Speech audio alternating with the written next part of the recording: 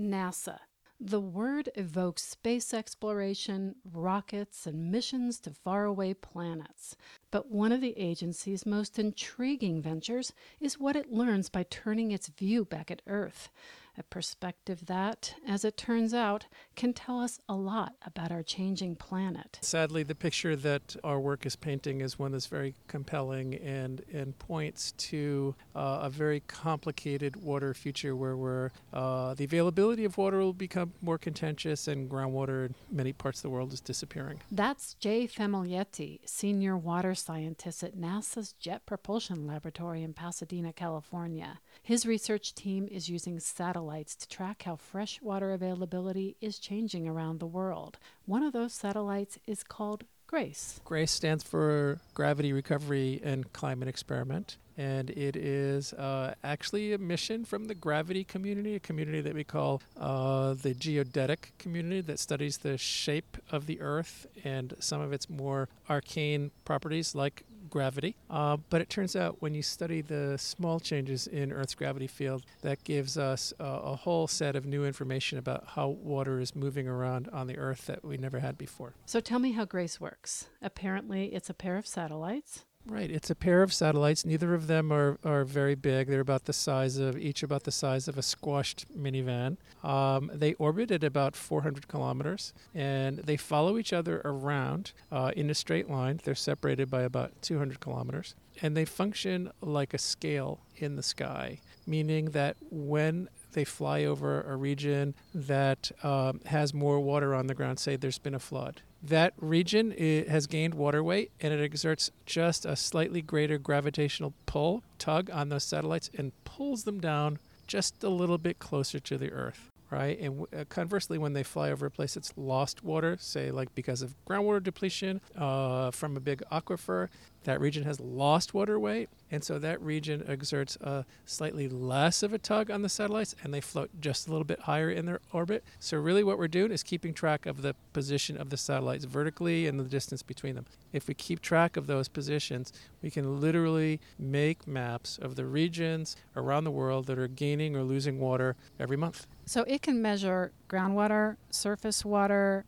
Can it measure water in the soil or snow? GRACE gives us an integrated measurement of all of the water in a large region. And by integrated, I mean it can't distinguish between the snow and the surface water and the soil moisture and the groundwater. It's kind of like, if you get on a scale and you find out that you've gained 5 pounds, you don't know that if you've gained it in your head or, your arms or whatever. You just have one number, and you need other data to figure out where that weight gain or loss has come from. So GRACE was launched in 2002. What have you learned so far? It's 2016. Well, with respect to water, we've had a tremendous number of surprises, and some of the major ones are that we're able to see what we call the intensification of the water cycle, which really means that there's more water moving through the water cycle. There's more precipitation, there's more evaporation, there's more runoff, so there's more water that's circulating around.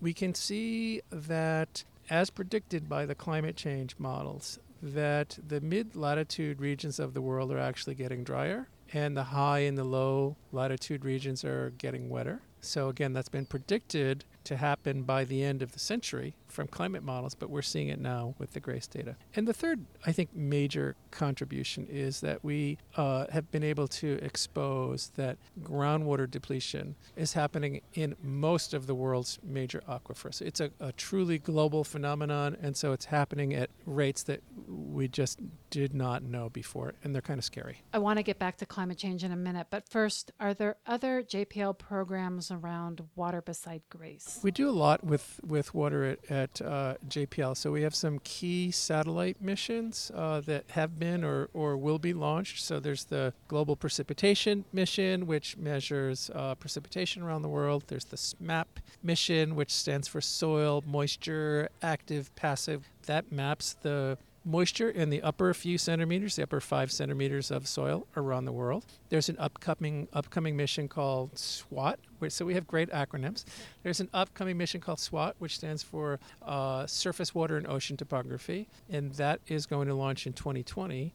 And SWOT is going to give us a picture for the first time of how water spreads over the global land surfaces, meaning how river heights vary in time, how river widths vary in time, and same thing for lakes and reservoirs. So we have a whole slate of new information that will be coming our way in the next few years. So what is it that NASA JPL hopes will happen with the data you collect? Well, it's certainly our hope here at JPL and NASA-wide also to have our data examined by environmental decision makers, by water resource managers. We can never tell them what to do, and we don't make suggestions on policy, but we sure as heck do our best to get that information on their radar. It sounds like your work did impact policy, though. For example, the Sustainable Groundwater Management Act here in California. So, the work that we do, hopefully it does impact policy, because many of us, we're so tied to the work that we do. We see that sea level is happening. Well, of course, then we'd like to see some changes about policy related to greenhouse gases that are just going to melt more ice and lead to further amounts of sea level rise. So some of our work on groundwater depletion in California certainly caught the attention statewide, and is likely one of the reasons why the Sustainable Groundwater Management Act was passed. We voted for that, but I think it was just another piece of information that the State Water Resources Control Board here in California used to justify the need. Let's talk more about California, since to me it's like a laboratory about water. What's the status? It's a varied status. So that we have been embroiled in this drought going back to nominally began in 2011. We had great hopes this past winter for a big El Nino, which didn't really materialize. So things are continuing along their trajectory of not much snow in the mountains, not a tremendous amount of water in the reservoirs, long-term disappearance of groundwater. So the story in California really hasn't changed for a long time. It's just that we're able now to see it better because of some of the satellite information we have, and that is that we face chronic water scarcity. And as long as we have a huge agricultural sector, we'll always be running short of water. So it's going to become a societal and a statewide decision and a national decision about where we grow our food. Is it always going to be in California? If so, we're going to run out of water, so we're going to have to bring more water over here somehow, or become super efficient, or both. These are huge decisions about California's water future. How do you feel like your work has helped shape perception? Well, that's a good question. I need to think about that just a little bit. I think that the sort of public writing I do tries to take that extra step. The things that I'm writing are based on the science and the observations that we make. So, for example, my comment about chronic water scarcity, that comes directly from analyzing our data. It's not an opinion. You can see it in the data. But getting people to understand that is very, very challenging, and even getting some of our water managers to understand it is quite challenging. So, we're at a challenging time because in water management in California and the West, because we have these new tools, and the new tools are showing us some things that we don't want to hear. And anytime you tell somebody something they don't want to hear, there are a number of different responses to that. Everything from La la la la la la la la la la. Right, I don't want to hear it, exactly. Or the hell with you, get me my water. Or, oh my gosh, I need to be super efficient so that we have water for our grandchildren. Or some might say, if I can pay for it, why can't I use more? I think there's a perception that when we say we're in a drought, that it sounds temporary and it means things will go back to a time with abundant water. But my understanding is that the West was settled in an unusually wet period, and we've built our towns and industry around an abundant water supply that may not be there. So how do you help people who think the water's coming back when your data show that that's not true? That's right. And it's not just our data. I mean, the data that we look at are satellite data that only go back to the early 2000s. But you can look at the paleoclimate data and see there's been very, very long periods of drought. And California is basically a very dry place, especially the southern half of the state. So we have built up this huge infrastructure around the availability of water, and now it's disappearing. So I think it points to some really interesting questions and an interesting future for our state as the water supply continues to dwindle and the population continues to grow. I think you've described California as a dry place with periodic wetness. Right, exactly. No, that's exactly right. It is a dry place that's been punctuated by these wet periods. And unfortunately for us as humanity in the western part of the country, we settled in a relatively wet period.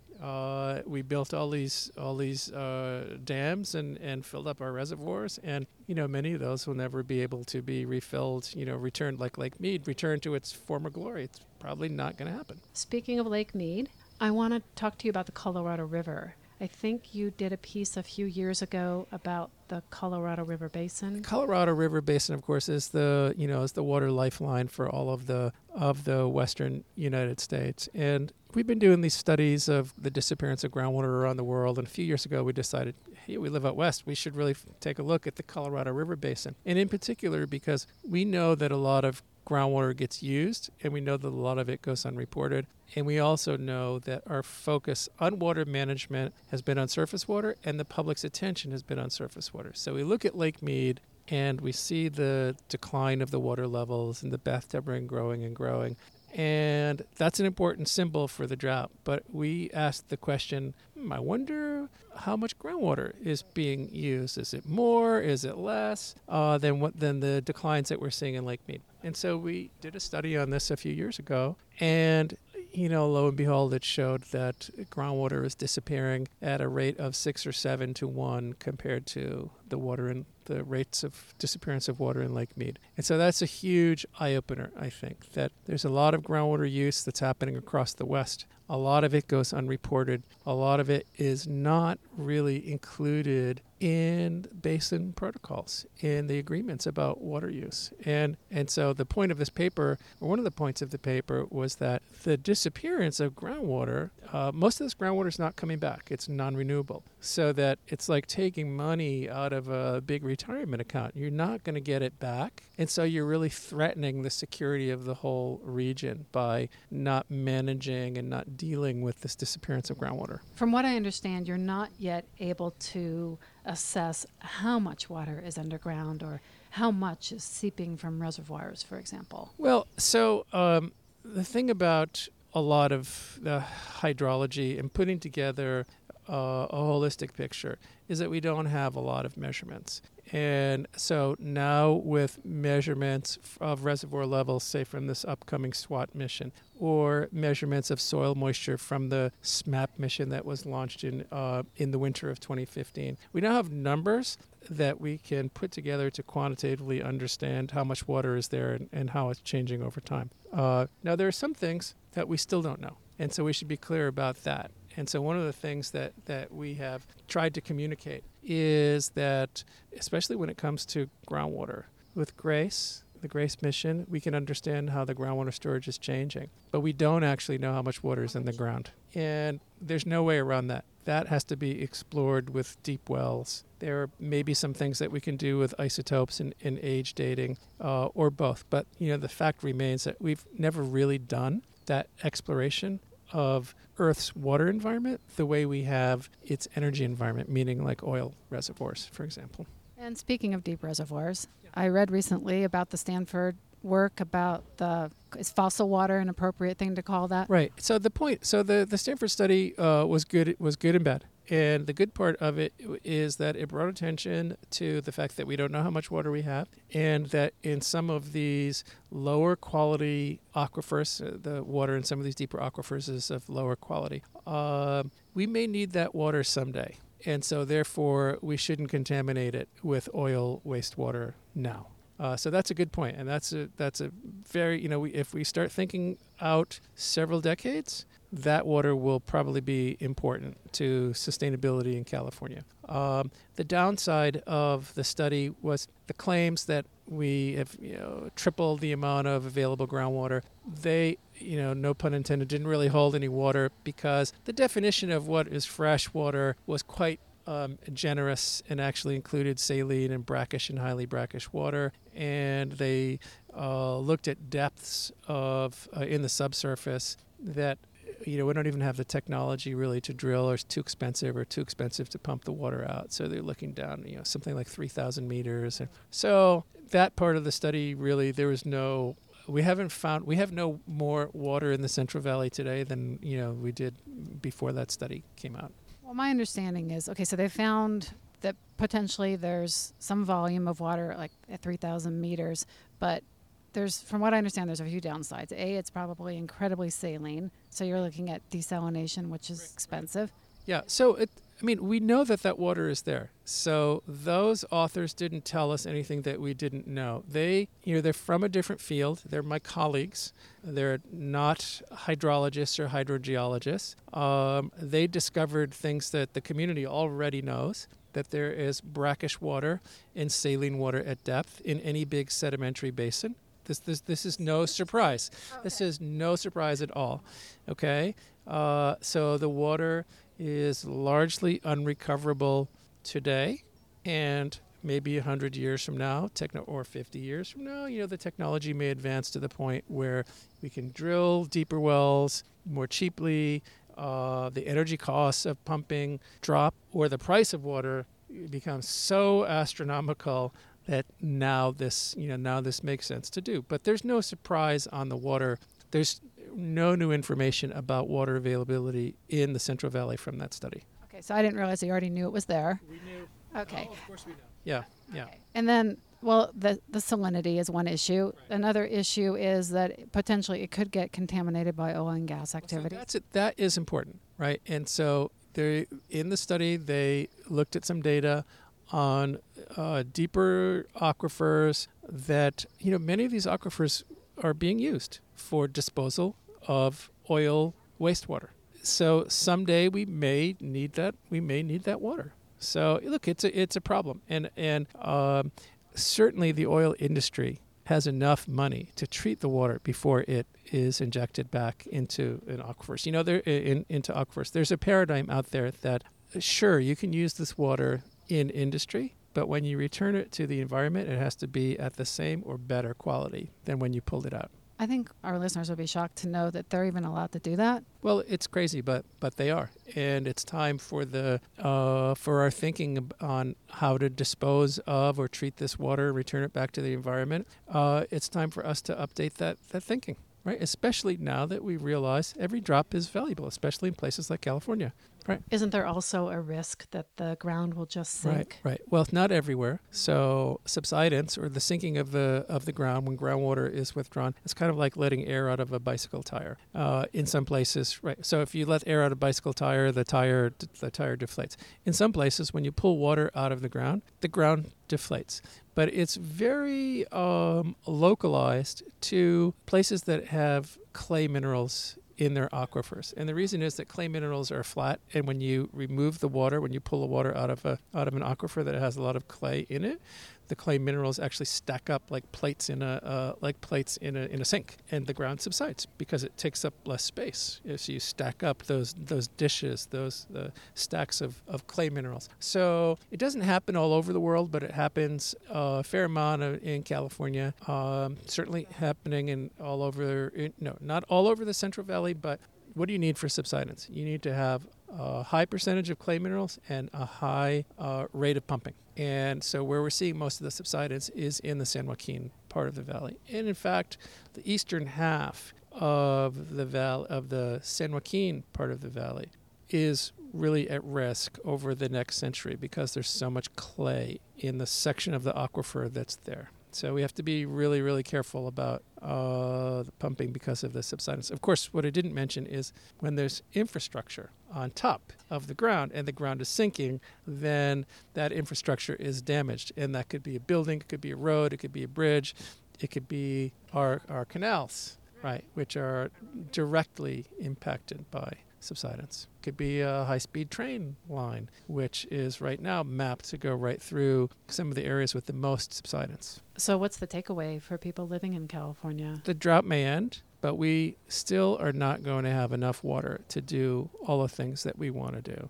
So the chronic water scarcity problem that we face here it's chronic, it's persistent, it's not going away, and we have to adapt because it is not going to change. I think some people would look at the ocean as a solution. What are your thoughts on desal? Many people do look at desalination as the solution, and it is it's a partial solution in some places. It's very, very expensive. It's very energy intensive, meaning that it needs a lot of energy, and so there's a lot of greenhouse gas emissions associated with it. And so the net benefit, when you look at the climate change versus the additional water, it could be a wash. The process leaves behind these very, very toxic brines that have to be disposed of. Throwing them back in the ocean isn't necessarily the right way to go. It's not the right way to go. And that's sort of, we've been diluting them and throwing them back in the ocean. But we will find over time, and we do see in other parts of the world that do a lot of desal, that it's killing the marine life. So some of that is tractable, I think. Meaning we can probably find something to do with the brines, and we can probably do some work on, say, the membranes or something on the energy side. It may be a while before it becomes a viable large-scale solution. All that said, it's probably only going to be a good solution for municipal areas, for cities. Agriculture uses so much water that things like sewage recycling and desalination are not going to make a substantial contribution. What answer is there for agriculture then? Yeah, I think the only answer is the efficiency. Efficiencies, correct crop choices, right? And it depends on how expensive it is to move water around. So will the Central Valley be operating at the scale that it is today 50 years from now?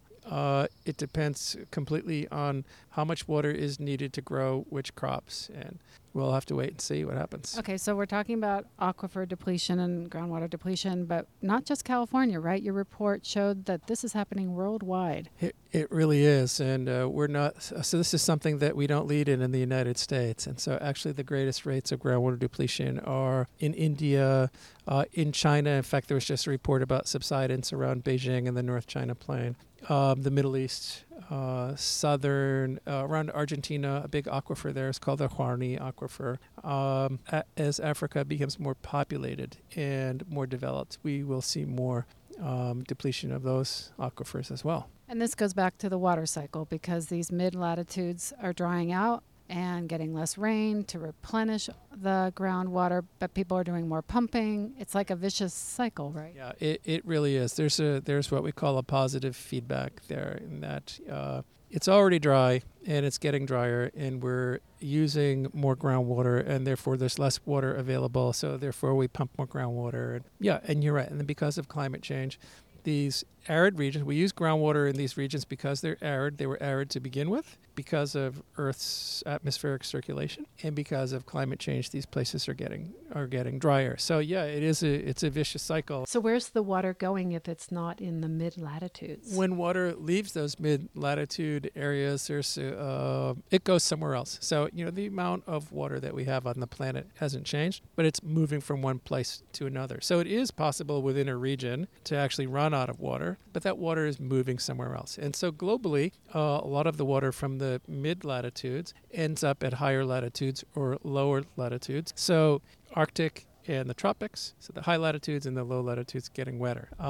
That's another area where it's difficult to get the message out, because now you're talking about a global phenomenon, but water is managed regionally and nationally. So to whom are you speaking when you write an opinion piece on global groundwater, and how do you get nations to collaborate? Right, it's a global issue. Is that what you mean when you call for a one water approach? When we talk about one water, it's really the idea that surface water and groundwater are not separate things. I mean, it's unrealistic to think that if you're managing surface water and not managing the groundwater, that you're actually having an impact on overall water availability. You're not. And that's what that Colorado River Basin paper showed, that, you can pay a lot of attention to managing the surface water, but if you're not paying attention to the groundwater, then, what's that expression here? The rooster in the hen house, or the foxes in the hen house, or whatever. That water is disappearing, right? Because people will take it because it's unregulated. What are the solutions then, in your opinion? Right. Well, we have to get engaged, and we can't stick our heads in the sand as much as we would like to do that, and as easy as that's becoming now with big swaths of the land areas getting drier. So I think the first thing we need to do is raise awareness. It's really important to understand that there are a couple of things that are conspiring against having an easy water future. And they are climate change, and they are population growth, and they are the need to grow food. So we can do all of that, or at least the food part, more efficiently. Anything that we do to slow the rate of climate change is going to help the water cycle. On a local basis, we can impact our lives locally for sure, and we can impact our water supply locally. Many people ask the following question: why should I do anything since agriculture uses all the water, uses like 80% of the water withdrawing its use for agriculture? Why should I do anything? The reason is because many of our municipal water supplies are separate. So we need to act locally. One of the biggest things that we can do as homeowners is kill the grass. Just get rid of the lawn, especially in the western United States. That's basically where all the water use is. You can make that change and switch over to drought-tolerant or native landscaping. That's huge. As you said, people get really frustrated about how much water agriculture uses, but the biggest crop in America, right, is our cherished front lawns. Yeah, no, grass is far and away the biggest crop. And we should also remember that we all love to eat. So, this is not an us versus them, or, darn that agriculture, they use so much water. No, we can do the accounting. We know that it takes a lot of water to grow food. We also know that we want to eat today and tomorrow and the next day and a decade from now and a century from now. So it's in all of our best interest to sustain agriculture for as long as we can, and part of that's going to be sustaining the water supply. The other thing that we can do on a larger scale when we start to think about the state and the region and the country is to start pressuring our elected officials to think about water, right? Ask them what their water platform is. I mean, that's really important, right? Would you want to elect a new senator here in California without really understanding what that person's water platform is? Do they even have a water platform, right? So we, the people, need to take some ownership of this problem and let our elected officials know that it is important to us. So, are you optimistic? Sometimes. Depends on the time of day and what I've had for lunch. Well, I'm optimistic that we have a tremendous amount of technology. The work that we do here at JPL, I think, has been a game changer. It really has. So I'm really optimistic about that. I'm optimistic about the young people that are studying environmental science and are doing hydrogeology and climate change, and the young people that I work with here. So that gives me a lot of hope. We're not going to change climate change. I mean, climate change is happening. So we have no choice but to manage our way through it. And I'm very hopeful and quite optimistic that we can do a good job doing that. It just might take a while. Roger that. I've been speaking with Jay Famiglietti, Senior Water Scientist at NASA's Jet Propulsion Laboratory in Pasadena, California. For H2O Radio, I'm Franny Halprin.